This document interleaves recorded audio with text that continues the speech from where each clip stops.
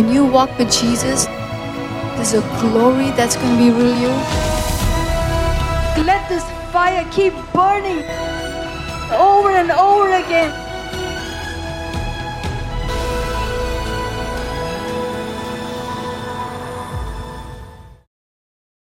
How do I walk in peace and calmness and not worry like Mama Tini? How do we discern the distractions beforehand that might come to disturb the environment of peace? Okay, how do you pursue peace? You know this teaching, peace is a person. You've heard our prophet preach about it, right? Peace is a person. And the Bible is clear to seek peace and pursue it. So you have to not just seek peace, but pursue peace. For me personally, it's not like peace just followed me wherever I went, or I was just a peaceful person. That's not how it worked for me. I had to be intentional about seeking peace. In my heart, I always believed that I want to be a peacemaker. The Bible says, blessed are the peacemakers, for they are the sons of God.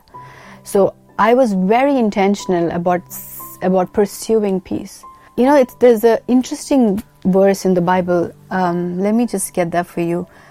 I think it's Hebrews 12:14. Okay?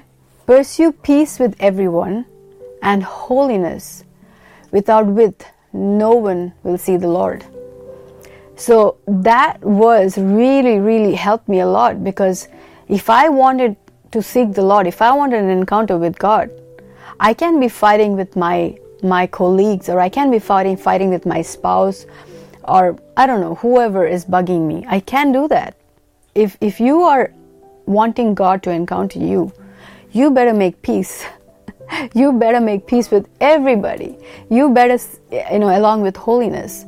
But you better make peace with everybody. And that was really transformed me. Isaiah 26:3, you keep him in perfect peace, whose mind is stayed on you. When I gave birth to my daughter, Catherine, my first daughter, I had all these hormonal things that I would feel so overwhelmed. I had no clue, because she was born in India, and in India nobody talks to you about baby blues and all that depression, whatever. So I had no clue. It came as a surprise, and I was like, what is all these emotions going through? I would just be so overwhelmed. And it was during that time, and for me, remember, I always loved peace. I'm a woman who pursues peace. But here I was feeling peacelessness, and I was feeling my emotions going crazy.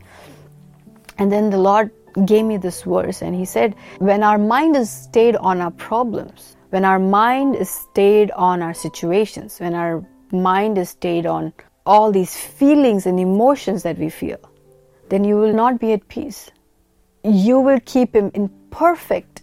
So God is not promising you just normal peace. He's saying perfect. A peace that is perfect. The peace of God.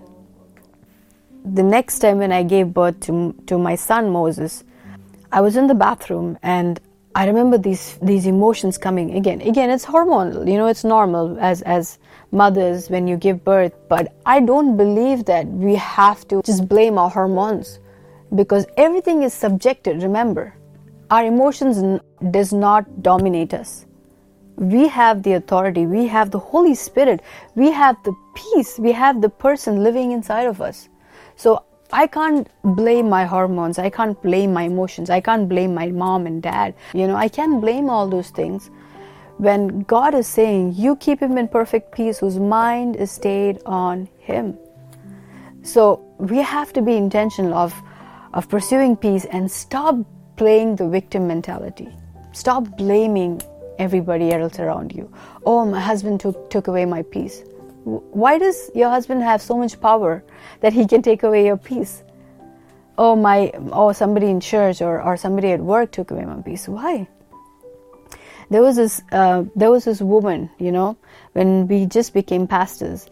She just called me, and she was upset with somebody else, but she called me and she blasted me. She sent me a voicemail. And this is the first time where somebody just blasted me, and I'm just a pastor's wife. So God is basically like welcoming me, saying, welcome to pastor's wife, So this woman just blasted me, and I'm like, I just sat back and I'm like, God, like what in the world did this happen? And suddenly I heard the Lord say, God asked me this question: why did she have so much power over you? Oh my gosh, yes, why does she have so much power over me? So I immediately disconnected. I said, it's fine. That's who she is. She is flawed. She's whatever. She's going through her emotions. And I'm not going to allow that flawed person's emotions to affect me. Because I know who I am. I'm a queen. I'm a child of the Most High God. I'm blessed. I'm highly favored. Why should I let somebody else's insecurity or somebody else's flaw to affect me? I can be affected by that, because pretty much we are affected by people around us, right? Most of the times, apart from our mind attacks.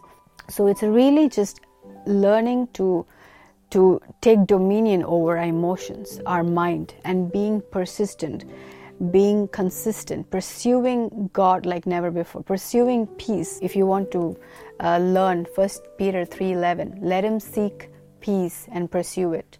I'm just giving you scriptures so you can study. Psalm 34:14.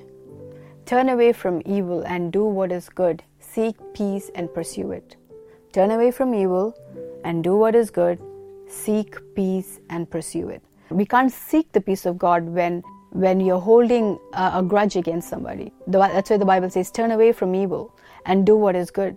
So you can't expect to seek peace when you are gossiping about your sister and brother, when you are slandering your sister and brother, when you're holding a grudge against your father or mother or your spouse. It doesn't go hand in hand. That's why the Bible says, turn away from evil and do what is good, seek peace and pursue it. So you do your part.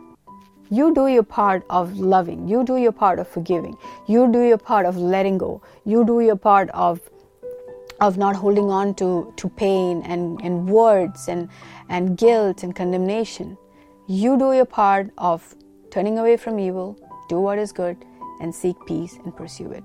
As believers, I feel like that's one of the best gifts that God has given us. He's given us peace. Jesus promised us that he will give us peace. I leave you with peace. And that's a advantage that we believers have. And many of us don't take use of that.